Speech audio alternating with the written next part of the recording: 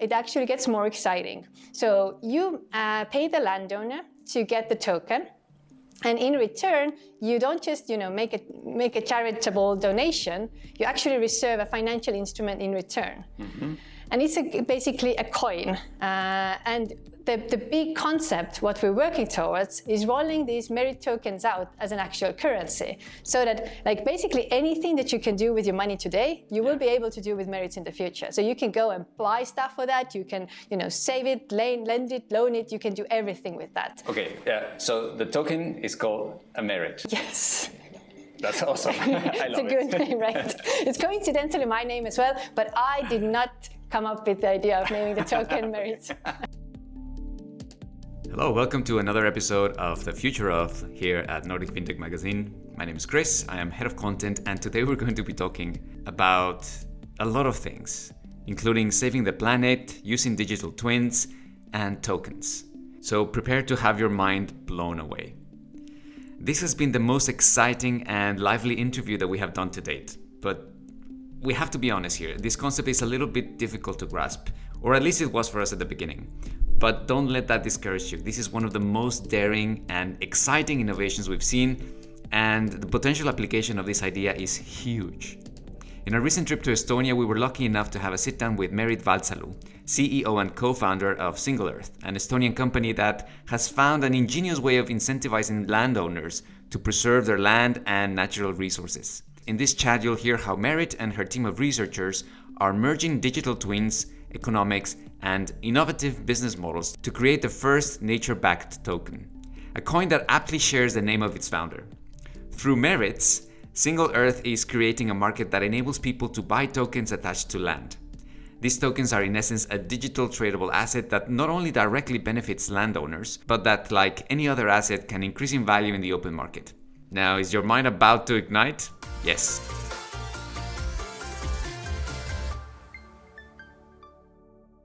Merit.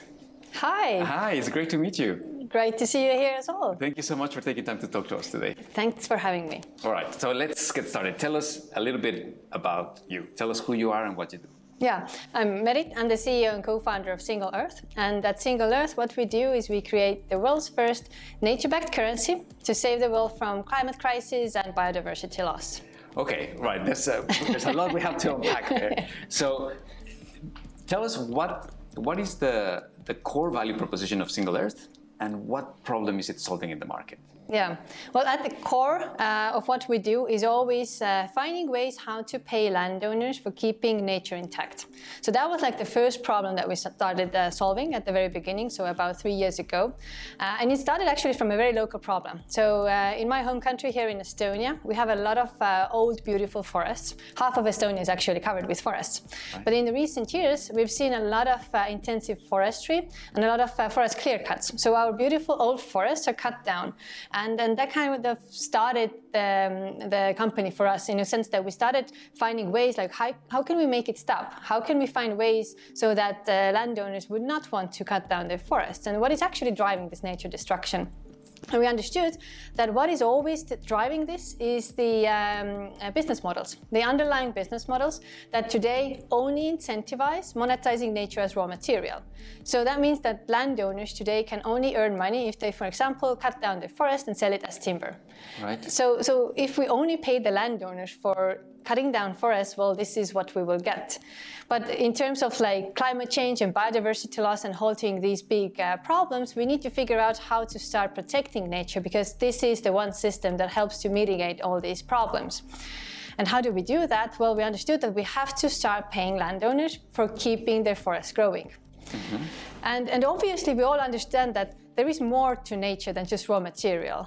We all enjoy being in nature. We all understand that we have to have nature around us. We love having nature around us. But it's actually also scientifically quantifiable. Why do we need to have nature around us? And these things are called the ecosystem services. So nature provides us with a lot of ecosystem services that actually make this planet habitable for us. So, for example, providing us with the air we breathe, the food we eat, the water we drink. All of this comes from the fact that we have nature that provides us with all of that. But we have never paid for these ecosystem services. And instead, we are paying for destroying these ecosystem services. Right. So we understood that if we are able to quantify these good things and put them or create products out of them, then maybe we can start putting value on them. And obviously we started from, okay, how much of this good value does nature have on this planet? And to our great surprise, we understood that there is no place where you can go and see, for example, how much a particular forest removes carbon from the atmosphere. We all know that they do that, but if you want to see how much of that, well, there is no place to find that out. So we started from solving that problem first. So we started building a digital twin of the world's nature, meaning that we basically take everything that nature does in the physical world and bring that to the digital world. So we started building this global carbon, biodiversity, and other ecosystem services to show what nature is doing in real time. And we use satellite data and big data analysis to basically create these big models. And why we need these models is because this digital twin for us becomes the oracle for minting tokens for us. So in the very simple way, how we create tokens is that every time 100 kilograms of CO2, for example, is removed from the atmosphere by a forest, we emit one token to the landowner, and the landowner can sell it to individuals or businesses and through that earn money. And the landowner continues to receive the tokens for as long as they keep their natural resources intact. Okay. Okay. I want to make sure that I understand this because I think it's really interesting what you're saying. So before we do that, please unpack what a digital twin is for us. Yeah, a digital twin is basically representing what nature is doing in the physical world and just represents that in the digital world. So it's just mimicking the work that nature does in the physical world and brings that to the digital world. How we do that is we use satellite data, so we monitor the world's nature. But unfortunately, there is no way for us to measure, for example, carbon sequestration from the satellites. Yeah. So we can check nature from the satellites, but we have to have the scientific models built on top of that to kind of describe how nature works in real time. So we have these real-time models that show us what nature at this point of time is doing. And this is kind of the basis for us for minting the tokens because we tokenize the work that nature does. Okay, right. So then your minting process is directly associated with what? With what nature is doing. So for example, right now forests around the world are removing carbon from the atmosphere because they grow and they store it within themselves, and this is how nature grows basically. And this is also what we want to do to mitigate climate change. And every time we see that 100 kilograms has been sequestered in a forest, we emit one token to the landowner. Right. So basically, if you think of any cryptocurrency or coins in the world, well, they are always minted based on some mathematical algorithms. Yeah. Our tokens are also minted based on mathematical algorithms, but the ones that actually occur in nature. So we take the mathematical algorithms from nature and use that to mint tokens. Wow, okay, so then the idea is that you're presenting the landowners with an option to say you can sell it, you can cut down your trees, get so much money in terms of timber, or you could actually choose to preserve your trees, plant even more, because then the more you do, then it's exactly the minting process, and then you get a token. Exactly. And the longer you stay with us, the richer you become. Okay, so please explain to me how, let's assume I have a token. How is that token gaining value? So the token gains value when you sell it, obviously. So you, as a landowner, would want to sell your token because then you receive fiat money, so euros or dollars in return. Right. So the buyers, on the other hand, can be either businesses or individuals. So for the businesses, we already know that there are use cases where companies want to contribute back to nature or to climate goals or biodiversity goals. So these all are possible with the tokens as well. So companies can just come in, buy the tokens. We call it burning the tokens, which is basically making them not tradable anymore, and they can just claim their contribution. And that's that. That's kind of the easiest way. You just burn the tokens and you have made a contribution to nature because you have financed nature protection to a landowner. Right. Now, as an individual, it actually gets more exciting. So you pay the landowner to get the token, And in return, you don't just make a charitable donation. You actually reserve a financial instrument in return, and it's basically a coin. And the big concept, what we're working towards, is rolling these merit tokens out as an actual currency, so that like basically anything that you can do with your money today, you will be able to do with merits in the future. So you can go and buy stuff for that. You can save it, lend it, loan it. You can do everything with that. Okay, yeah. So the token is called a merit. Yes. That's awesome. I love It's a good name, right? It's coincidentally my name as well, but I did not come up with the idea of naming the token Merit. And that's the token that the landowner receives. Yes. And then you said that as an individual, I can go and buy the token from the landowner, basically just giving them money, but then I receive a coin, and that's different from the token. It's the same token, basically. Right, okay, it's the same token, and that becomes a financial instrument. Exactly. Just like Bitcoin, Ether, any other but better, because it's actually saving the world. And the coolest part of the Merit token, like the system, is that the amount of tokens in circulation is always limited to how much nature can sustain. Which means that by that, we're also able to limit the economy with how much nature can sustain. And this is how we create this truly sustainable nature-based economy. And presumably then the amount of tokens in circulation, well, I guess your purpose would be not to cap it. You'd say, well, let's grow this infinitely, because the more we grow it, that means that the more nature is expanding and growing, etc. Yeah, but it still is limited to this planet. Like there is actually, although it seems like we have like infinite amount of nature, we actually have a very limited amount of it. And this is how like the amount of money in circulation should actually also be limited to that. Because I think this year it was like 25th or 26th of July when we had this World Overshoot Day, when the world had used up more natural resources, or the entire year's worth of natural resources in the middle of the year. So this is basically what we want to avoid, so that you can't consume more than nature has to offer. Right, so you started how long ago? 3 years, so basically. 3 years ago, you just woke up one day and thought, I have a vision. How did this came about? I wish it was as simple as that. Right. We actually started from a very simple way. Like we have companies, why don't we connect them? And they just start, financing nature conservation. At the very beginning, we actually knew that we want to implement the blockchain for that, because this allows us to create this very traceable and transparent way of accounting for these ecosystem services that nature is doing. But at the very beginning, we didn't have the money concept actually there. It was, I think, like a year or two later when we understood that there's actually more solutions that we can kind of connect into the ecosystem to make it scale even broader. So basically taking this to the masses in terms of like enabling all consumers to tap into the system. Because like if you just talk to companies, then it's still a very limited circle that is kind of financing nature protection. And we also understood that there are so many people who actually want to do something about climate change and biodiversity loss, but they don't have any tools. So kind of like offering them a way to integrate nature protection into every transaction that they make by just switching the underlying money that they use. It's kind of a very easy way for everybody to start contributing to these goals. Okay, then what I still don't quite get is, once the individual has bought the token from the landowner, that token is now a financial instrument. What determines the parity that financial instrument has with fiat money? That depends on basically, it's going to be eventually an open market price. So the market is going to decide that. But the good thing is that as we also have a business case for businesses who are buying these tokens and burning them to make an ESG contribution or to contribute to the climate or biodiversity goals, then it always has this real life utility value as well. Right. So it is kind of like on the market, free on the market value, but it's always connected to a real life value as well.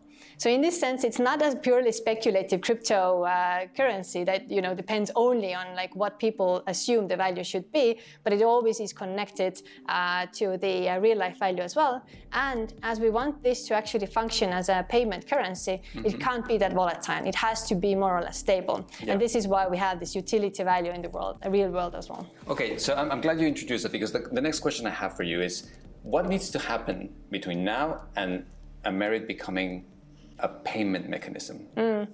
That's a good question. What needs to happen is basically businesses need to start accepting cryptocurrencies as a payment method, which is not the case today, unfortunately. But then again, if we look at the amount of and the volume of investments that has been made into developing the crypto space and specifically the payment solutions, then I'm pretty sure that within the next couple of years, crypto payments will become mainstream, because this is basically inevitable. Like, we know that this will happen, and once that happens, we have the perfect currency to introduce to this ecosystem, because it also creates this sustainable new financial system that everybody hopefully will want to join if we want to keep this planet habitable. Now, I understand that you can sign up, join a waiting list. Yes. For when the minting process starts producing the tokens. We actually have minted the first tokens already. Okay. We have the first tokens that we minted from a few lands in Europe and Brazil. So rainforest and then some forests here in Europe. So we have the first bunch of tokens. We are gradually rolling this out to individuals and businesses. So it's actually already in the process. And I think that's a cool place to be, where we have validated that yes, we can create money based on the work that nature does. So that's actually now fact.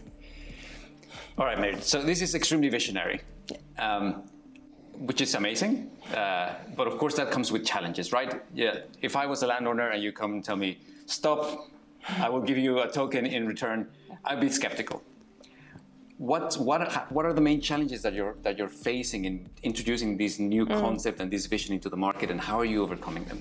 Oh yeah, there's a lot of challenges. So the first one is basically the one that you just mentioned. Like the token-based solutions are not mainstream yet for the landowners, and the same for consumers. Like regular people are not using tokens for making transactions. Right. And that is why, like, every time we design a product or service, we actually keep that in mind. So we always think of, like, how can a person without any crypto experience use the system? So for example, to make it very easy for landowners to do that, we actually have built basically the Merit to fiat exchange on our platform, so that the landowner can easily earn the fiat money without going to external crypto exchanges. So they can do the simple transactions on our own platform, and we have kind of made this very easy for them. And the same goes for consumers, who can just come to our platform, purchase the tokens with fiat money without going to any external exchanges at first at all. Eventually they can do that if they want to, but that's never a requirement. So by building the system, we're also making it easier for everybody to start using these crypto tokens in their daily lives. In addition to that, like, obviously, one part of the big challenges that we're facing is the thing that we are working in very fastly developing space, which is the crypto space. It's developing super fast. So basically, we have like new solutions, like Web3 solutions coming up, I think, on a daily basis, more or less. So we're constantly looking into that and seeing what other things that we could also include into our system.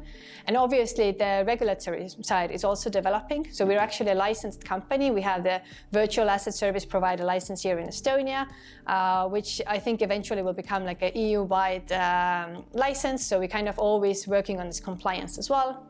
And I think the third part of what is like really challenging is that I think everybody has by today become used to thinking in terms of carbon and climate change, but very few are still able to understand the biodiversity loss and the other challenges that we're also facing. But we are introducing all of that together. So we have carbon, but we also have biodiversity and other ecosystem services as well. Actually, our science team, we have an in-house science team, and they have come up with a novel solution on how to actually value holistically nature for everything that it does and represent that in one single token.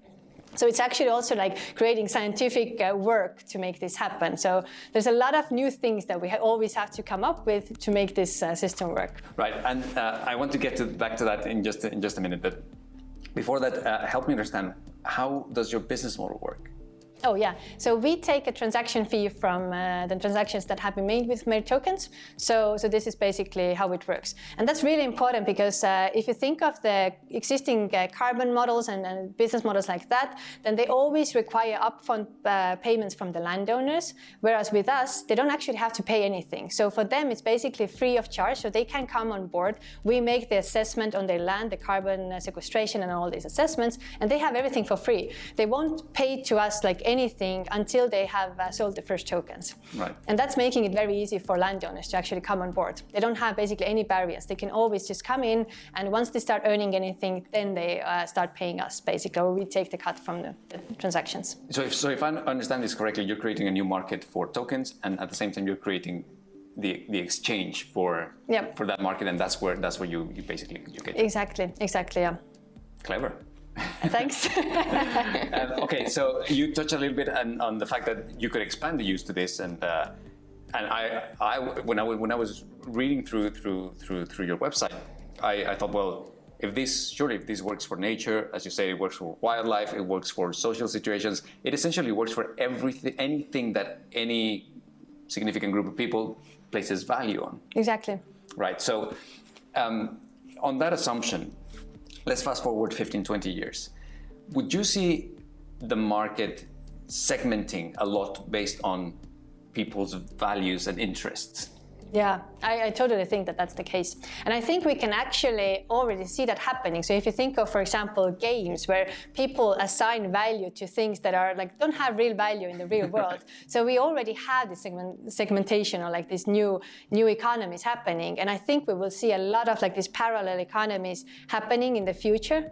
But I also think that there are some underlying values that we all kind of understand and appreciate, so that there's still opportunities to have this global market, the global economy as well. And I really hope that like the ecosystem and the planet's health is something that kind of unites the entire humankind towards like this one value, and this nature-based or nature-backed economy might be the one global thing in the future. Right, and so at the moment we have a global economy where the common denominator is money, right? And that's what everyone values. So when we introduce a proxy to value like tokens, and I think there was a very good case about Hearts, a token in Israel that a group of mothers started generating, and the rewarded activities like taking care of the kids, or doing like the school pool, or teaching piano lessons, that sort of thing, which really got me thinking about this.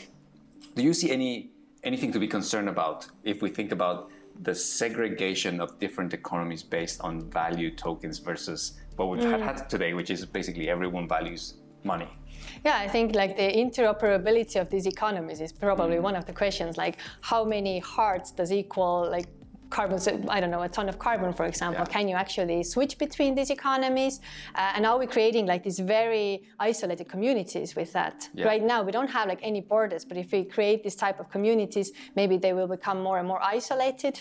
I think these are the challenges. But I still think that there are some common values that still unite the entire humankind. So it's not going to be like separate economies all over the world. Right. I hope. Okay, tell me now a little bit about what your customers say about Single.Earth. I'm assuming that you're a two-sided platform. So what do the landowners, the ones that have recently received their first minted merits, say about Single.Earth? They are obviously very excited because for years, for decades, forever, there's been like a gap on the market where they could earn money from just like keeping nature intact. Like there have been like new business models for planting trees and creating new forests and all of that. But if you already have a mature forest that is already there, then like nobody's paying to keep it there. You either cut it down for timber, or you cut it down and replant a new forest there, because that sequesters a lot of carbon and kind of seems like a good thing, which it's actually not.